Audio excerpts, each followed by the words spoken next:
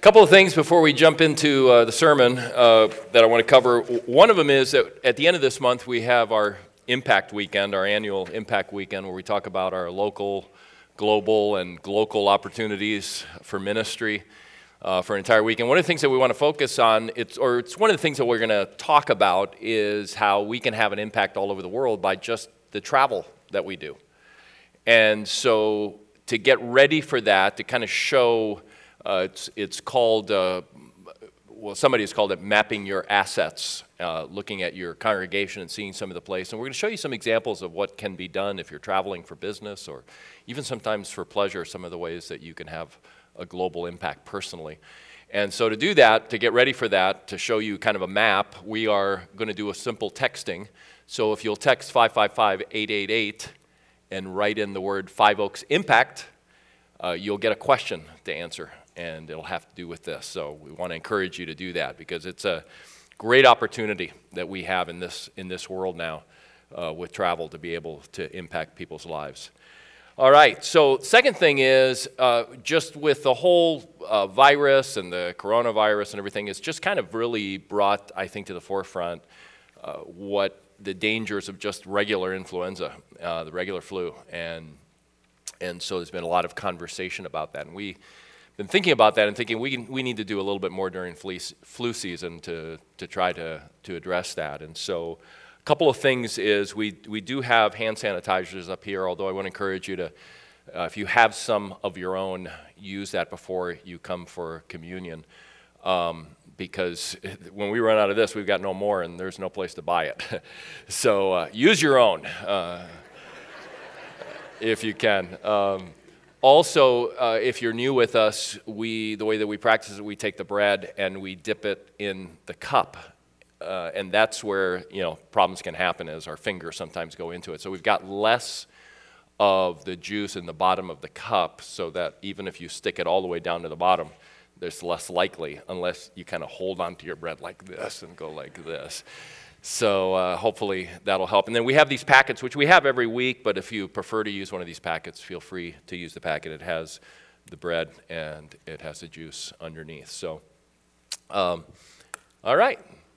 So now to the sermon. So in his book, on the Sermon on the Mount, James Bryan Smith tells a story about he and a friend who had gotten together. His friend was named Mark, and Mark had explained to James Bryan Smith, he had said, I've got a friend who says he's a Christian, but he's not living like a Christian. And specifically, he was really concerned because his friend, who was a good friend of his, was not treating his girlfriend well. And he had a bunch of things that he had seen in their relationship that suggested to him that he didn't really respect her and wasn't acting respectfully towards her. And so he said, I really feel I need to go talk to him. And I've got a couple of options of what I'm going to do, and just wondering if you give me advice, which one of these should I do? And one of them, he said, I want to go to his house and kind of present the evidence for what I've seen and talk about that. Or the other one is take someone else who's seen what I've seen. And both of us go and talk to him and kind of try to straighten this out because he's thinking about marrying her. And I'm really concerned about it. So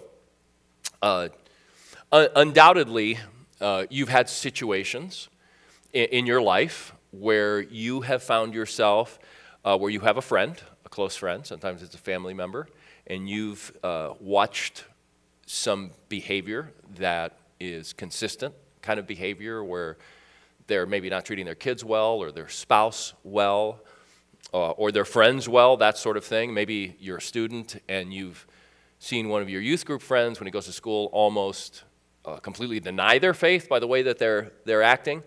Or maybe it's just someone who did something hurtful to you or did something wronged you in some kind of way. And in these kind of situations, sometimes we feel compelled that we need to go and talk to them, especially if they're a close friend or a family member. So James Bryan Smith, after hearing the whole scenario, didn't like either one of the plans that Mark presented. So he offered to meet with Mark and to talk through Jesus' approach to situations like this. And he took him through the passage that we're looking at today. So that's what we're doing today. We're looking at the right way, Jesus' way, to help a close friend who's headed in the wrong way. And specifically, we're saying a close friend. I'm talking about a close friend because this isn't something you just do because you just know somebody.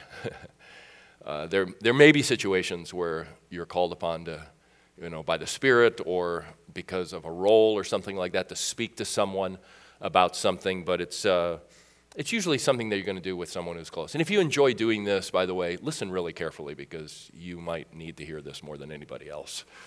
Anyways, so that's what we're doing. I want you to open your Bibles to Matthew chapter 7, the first 12 verses we're looking at today. And if you don't have a Bible with you, we have Bibles in the seat rack in front of you. It's page 971 in those Bibles. If you're using the electronic version of the Bible, we're using the NIV, the New International Version. If you're new here, hopefully you got one of these green brochures on your way in, and on the inside, you'll find a sermon application guide. There's room for taking notes on this, and also there are reflection questions, because we're, even though every week at Five Oaks we take out our Bibles and we study the Bible carefully, we're not just about gaining information. We're about bringing the story of God to life in our daily lives. So that's why those reflection questions are there, and we use them in our small groups as well. So we're in a series working our way through the Sermon on the Mount. That's why we're in Matthew chapter 7. Sermon on the Mount begins in Matthew chapter 5.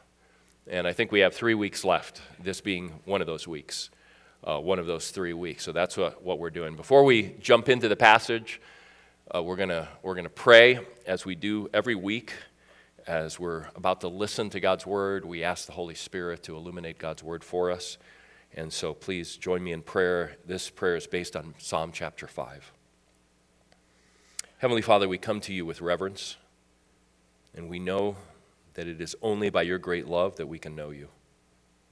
By your Spirit, open our eyes and our hearts to see and understand your word to us. Move us and change us to be more like you. Lead us in your righteousness. Guide us in your ways and in your love for the sake of your kingdom. Father, we also bring to you today just the situation worldwide with the coronavirus and just how it's impacting people's lives in so many ways, not to mention the loss of some lives, how it's impacting our world financially. Father, I pray that you would bring calm, that you would guide world leaders, and that you would bring healing. And we ask this in Jesus' name. Amen. All right, Matthew chapter 7, beginning in verse 1. We pick up as Jesus is teaching his disciples. Just want to say a quick word here. This passage, it's hard to know if it all fits together. It's hard to know if there is a common theme that's running through it. There's basically 3 different theories, at least, for how this is. It might be that Jesus, just changing subjects, feels abrupt to us. It might not have been abrupt to them. It might be that Jesus spoke more on these than what Matthew recorded. Sermon on the Mount may have had a lot more information, or it might be that Matthew has gathered together some teachings and put them together as he has in other places, because that's what he does. He gathers together teachings and has 5 blocks of teaching in his gospel, which is unique to the 4 gospels. So we don't know, but verses 6 through 12 in many ways don't seem to apply directly to verses 1 through 5. I'm going to apply 6 through 12 to 1 through 5, not saying that they are necessarily connected, but that there's some principles there that help us with what he's saying in the first 5 verses, all right? So hopefully that didn't confuse you, but hopefully you'll catch on if that didn't make sense. So beginning in verse 1, Jesus says, "Do not judge, or you too will be judged. For in the same way you judge others, you will be judged. And with the measure you use, it will be measured to you. Why do you look at the speck of sawdust in your brother's eye and pay no attention to the plank in your own eye? How can you say to your brother, 'Let me take the speck out of your eye,' when all the time there is a plank in your own eye? You hypocrite. First take the plank out of your own eye, and then you will see clearly to remove the speck from your brother's eye. Do not give dogs what is sacred. Do not throw your pearls to pigs. If you do, they may trample them under their feet and turn and tear you to pieces. Ask, and it will be given to you. Seek, and you will find. Knock, and the door will be opened to you. For everyone who asks receives, and the one who seeks finds, and the one who knocks, the door will be opened. For which of you, if your son asks for bread, will give him a stone? Or if he asks for a fish, will give him a snake? If you then, though you are evil, know how to give good gifts to your children, how much more will your Father in heaven give good gifts to those who ask him? So in everything, do to others what you would have them do to you, for this sums up the law and the prophets. All right, so we're talking about the right way to help a close friend who's going the wrong way. And the first thing that I think Jesus is saying, if I were to summarize it, the first thing is keep your mouth shut. Look at your own heart that is so quick to condemn, and recognize your own sins that you're so quick to excuse. It's only the first step. But be quiet. Now, we talked to a couple people this morning who heard the sermon last night, and both of them said, man, this one is hard in parenting. And I don't really have an answer for you. I think there's some things that will be helpful on how to maybe slow down the condemnation that sometimes happens as we parent and we're in a hot situation and things are moving at the speed of parenting. And so, but I think this is where it starts, and I think this is what Jesus is saying. Look into your own heart before you say anything. And notice how you are so quick to condemn other people. And also, notice how quick you are to ignore the sins that are in your own life. I think that's what he's saying in the first 4 verses. Do not judge, verse 1, or you will be judged. And then in verse 3, why do you look at the speck of sawdust in your brother's eye and pay no attention to the plank in your own eye? Now, when Jesus says do not judge, what he's talking about very specifically is condemning someone.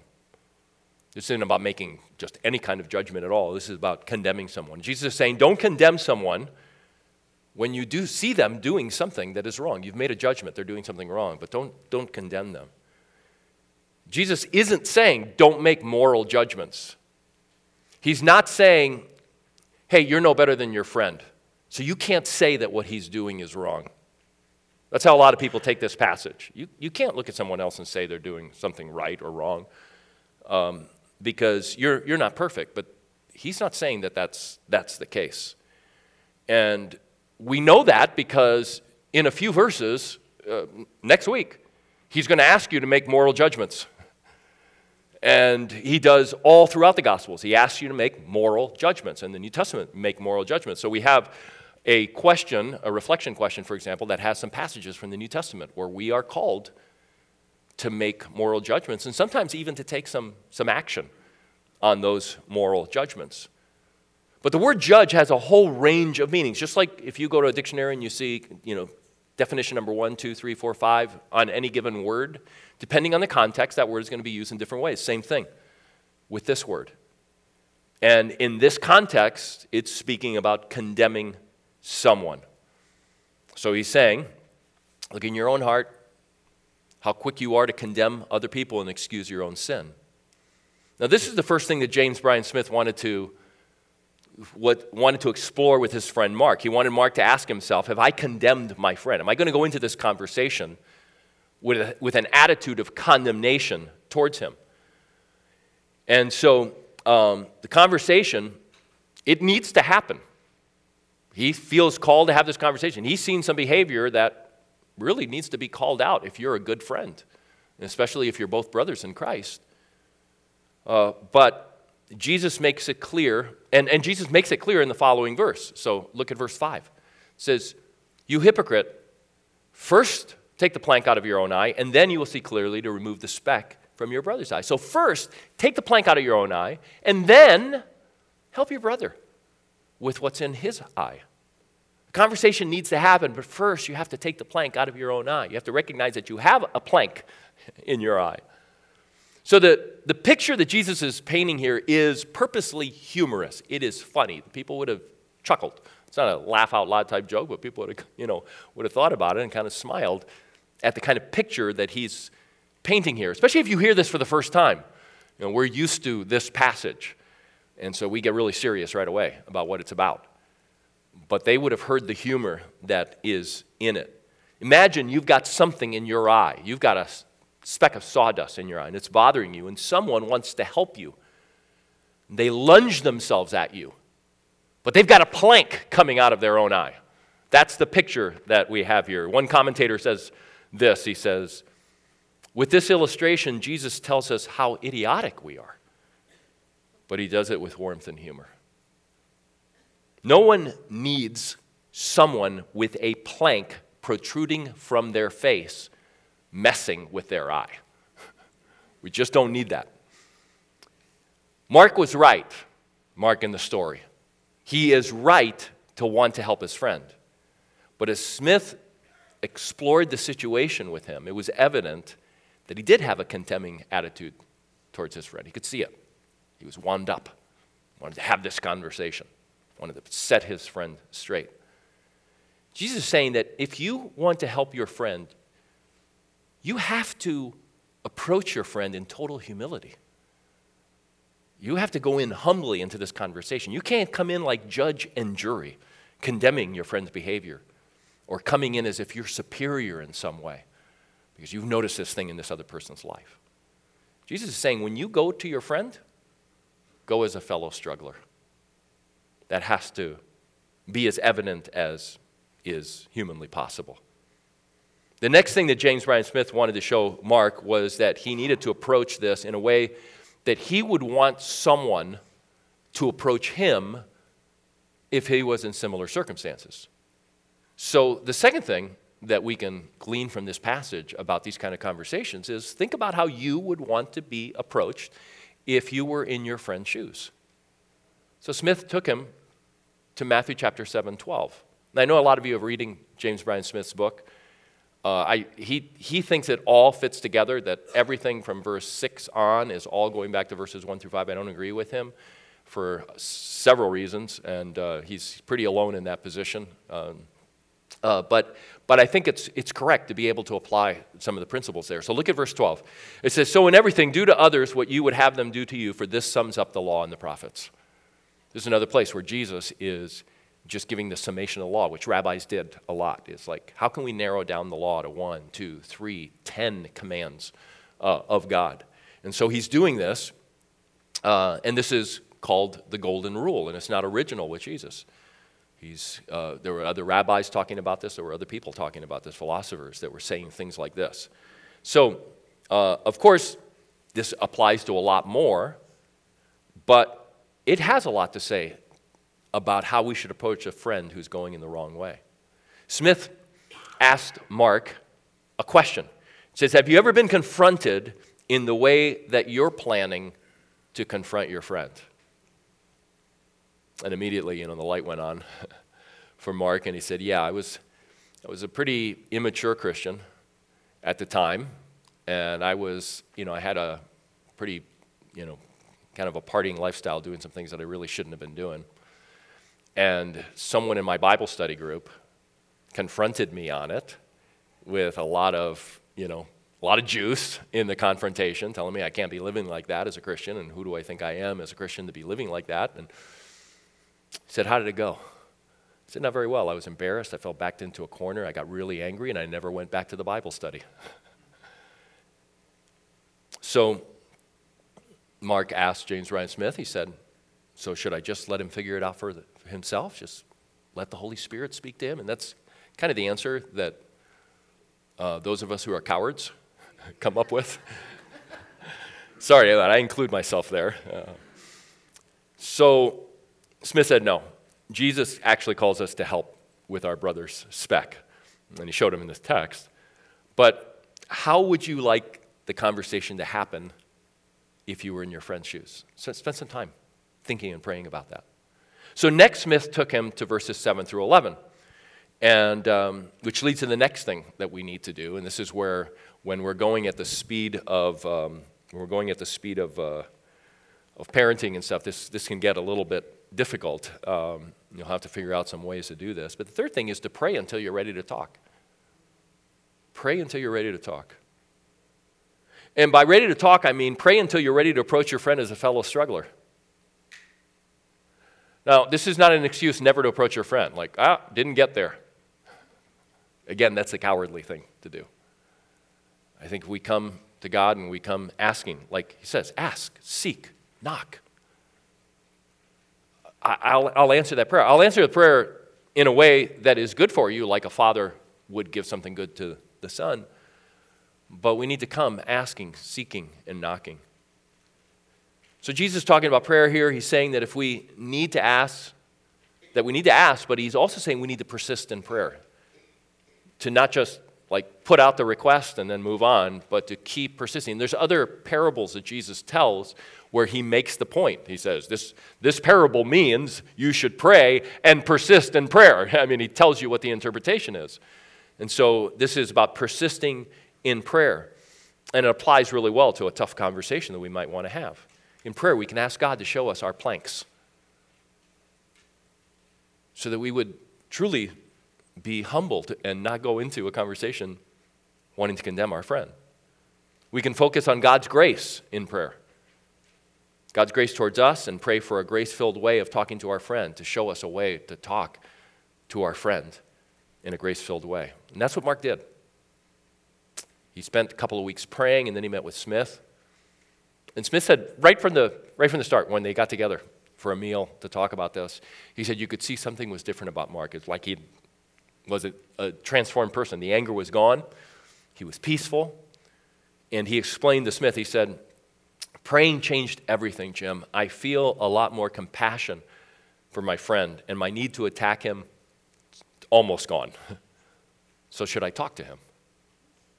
And Smith said, yeah, you're probably ready.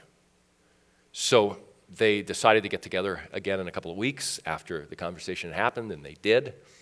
And Mark said that he went in a posture of support rather than a posture of condemning, telling him what he was doing wrong, try to fix him. He went in more in a posture of support. And what happened next really surprised him, because his friend just started really sharing his life with him and said, I grew up with an abusive father and a negligent, distant father.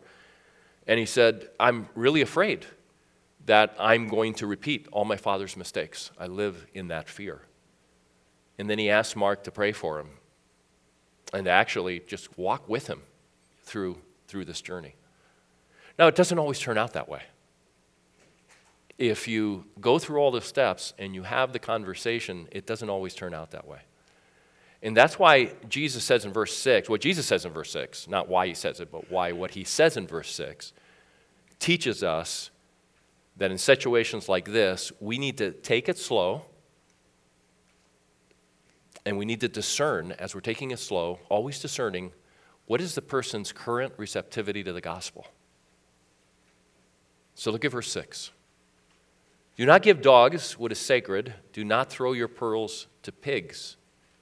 If you do, they may trample them under their feet and turn and tear you to pieces.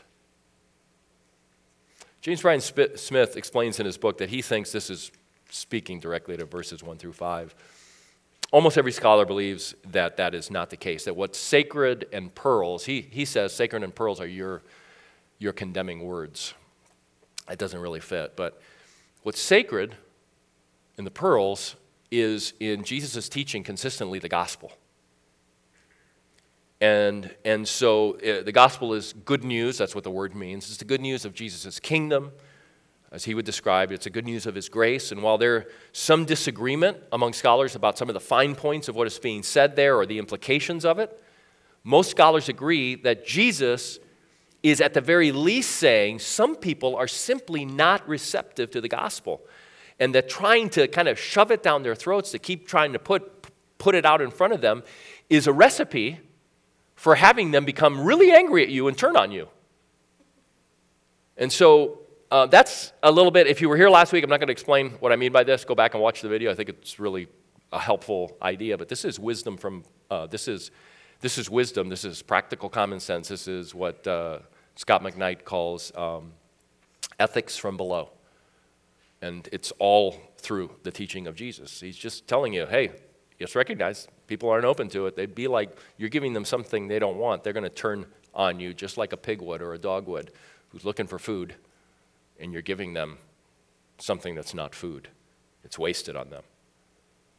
But here's where this applies to our question about what is the right way to help a close friend who is headed in the wrong way. When you try to help a friend who's headed in the wrong direction, what you have to do when you go into that conversation is you have to point them to the gospel. Now, this I can say for sure is it's going to be some variation on that. When you finally have the conversation, it's not about condemning, it's not about quoting commandments or quoting the law and showing how they're breaking it, that kind of a thing. It's pointing them to the implications of the gospel of God's grace. That's going to be part of the conversation. It's going to be part of the way that we can go in as fellow strugglers who are also completely dependent on God's grace. When you come to them in humility and you've thought through how you're going to treat them in a way that you would want to be treated, and you've prayed until you're ready to talk, what you bring them is the gospel. You bring grace, the grace of Jesus who died for our sins, who rose to give us new life, that we can have new life in him, that he can empower that. You bring the gospel gracefully and humbly as a fellow struggler. But what if your close friend who professes to be a Christian isn't open to the gospel as it applies to that situation? What if they become defensive? What if your friend attacks you by pointing out, hey, you're not so perfect? And you go, yeah, I know. I'm sorry if there's anything about what I said that communicates that. But they persist on attacking you and want nothing of what you're saying. What is that person doing in that situation? They're acting piggishly. They're acting doggishly. If Mark's friend had turned on him, instead of confessing to him his struggles, Mark would need to discern that he's not ready to apply the gospel to that relationship with his girlfriend.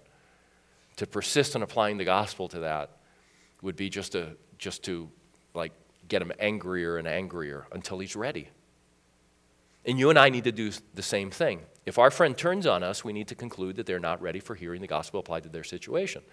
But that's not then a superior position. Because how many times have you not been, right now, there are things in my life where I don't want to apply the gospel to it. Every single one of us has something in our lives that even if somebody brings it in a most loving way, we're going to go, I'm not sure you're right. And we're going to become defensive because we can't even see it. It's a blind spot or something in our lives. So we can't, we're no different than they are. We also resist. So don't act superior, don't condemn them. We're not always open. Instead, keep asking, seeking, and knocking in prayer. Now, again, as a parent, there's some things that we have to do. We still have to avoid condemnation. We need to apply the gospel to our parenting. It's just going to look a little different in that situation. So I want to tell you a story that Tim Keller tells, illustrating how it is that some people aren't open to the gospel. It's a great story.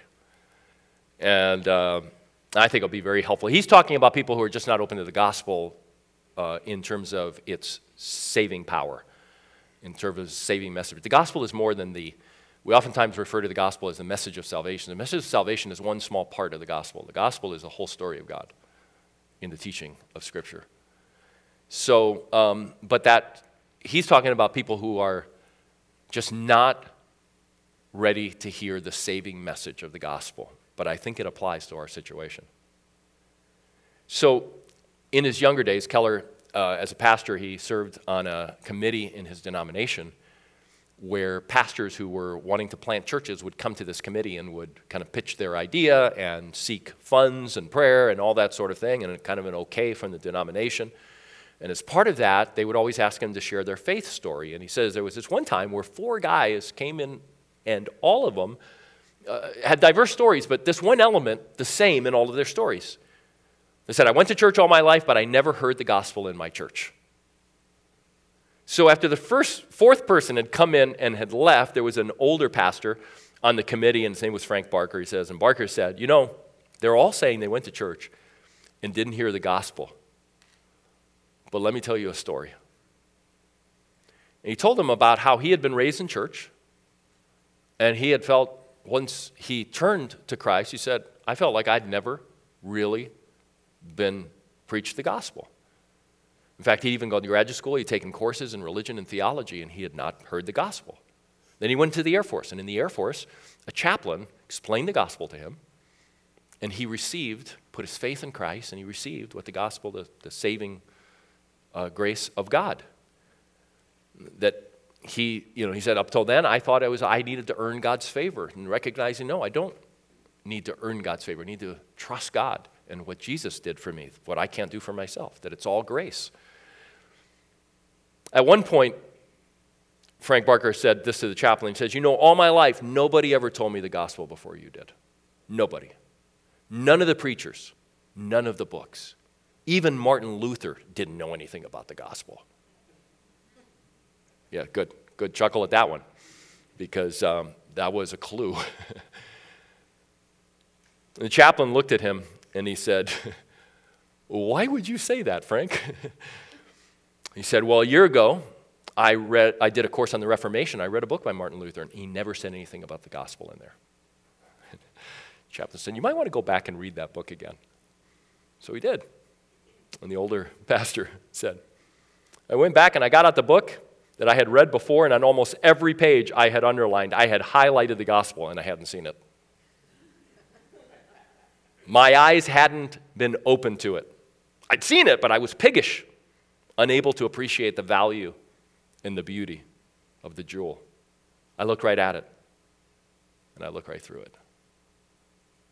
The reality is, the irony is, even though I'm telling this story, there might be some people in our church who will leave Five Oaks, hear the gospel someplace else, and finally respond to it and say, Five Oaks doesn't teach the gospel. That's reality. Because he simply wasn't ready to hear it. And we're not always ready to hear it to our situations, because the gospel applies to every situation in our lives. And God has a unique journey he's taking everybody on. And he's working on people's lives in different ways. And it's our job to be sensitive to what God is doing and where people are at, as much as we possibly can, discerning in the Spirit where people are at.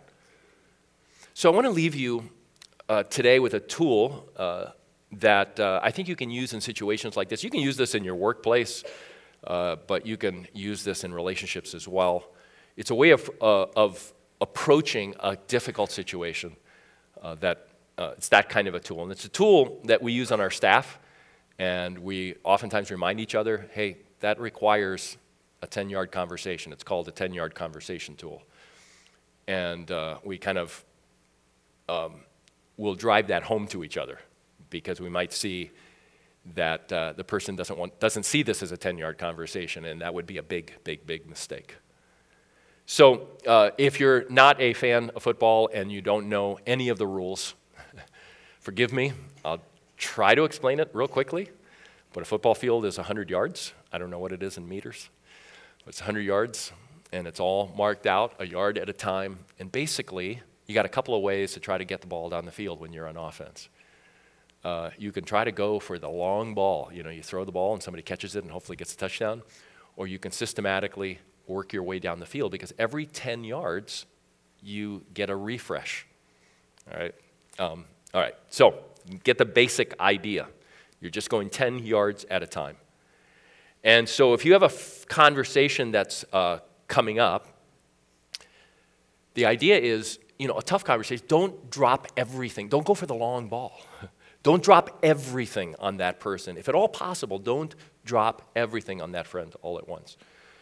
Don't throw the long ball. Plan on having a series of 10-yard conversations, a series of them. I know sometimes we're like, life is too busy. I can't have 10-yard conversations. But oftentimes if we just understand we're creating many more problems, not only that, we're condemning ourselves. We go into some of these conversations too quickly. Jesus says you're condemning yourself by the way that you're carrying on your conversations. So before you even have your 10-yard conversation, take Jesus' advice. Keep your mouth shut. Look at your own heart. And notice how quick it is to condemn other people, which is an amazing thing because we know our hearts better than anybody else knows our hearts. And we know how, as Jesus said in this passage, you are wicked. And we know how wicked we are, unless you're in total denial. We know how wicked we are. And yet we look at someone else who we don't know completely, and we think the worst of them, and we think they're worse than we are. So keep your mouth shut. Notice, take note of how quick we are to condemn. Take note of how easy it is for me to excuse sins in my life, but notice them in other people's lives. Before you have that 10-yard conversation, think about, number 2, think about how you would want to be approached if you were in your friend's shoes. You can change everything. It's the golden rule. Jesus gave it for a reason. He wants us to use it. Before you have the first 10-yard conversation, pray until you're ready to talk, and don't stop praying. Persist in that, even after the first 10-yard conversation and the second and the third. Then take it slow, always discerning that person's current receptivity to correction, to the gospel of God's grace and love. Do it 10 yards at a time. Let's pray. Father, we thank you that you are a God who works in our hearts, and in a sense, you, our entire life is a series of 10-yard conversations with you. You want us to live all out for you, but you know we're but dust. You know that our hearts are deceptive. You remind us over and over again, and you call us to walk with you in this conversation. You know that, you tell us that until you return, we're not going to get it all together. We thank you that you're a God who, through Christ, doesn't condemn us, that there is no condemnation for those who are in Christ Jesus. Help us to not only accept that for ourselves, help us to spread that to others, to share that with others. Help us not to be so calloused that we wouldn't care about a close friend or family member who's going in a destructive direction. Help us not to be such cowards that we avoid having the tough conversation. But help us to enter into those conversations. Thank you, Father. We need your empowering. We pray this in Jesus' name. Amen. So we're moving into the third and final, third of 4 movements in our worship service. We're going to respond. We begin our response here. We do it in a number of ways. We do it through prayer. We'll have someone from our prayer team probably back there. We have a kneeling bench over there. We have prayer stations up here where as you light a candle, you are praying for the light of Christ to shine in the life of someone who's far from God. And we celebrate communion together. So during the first song, there's no particular order to it. We invite you to come to this table. The table's in the back.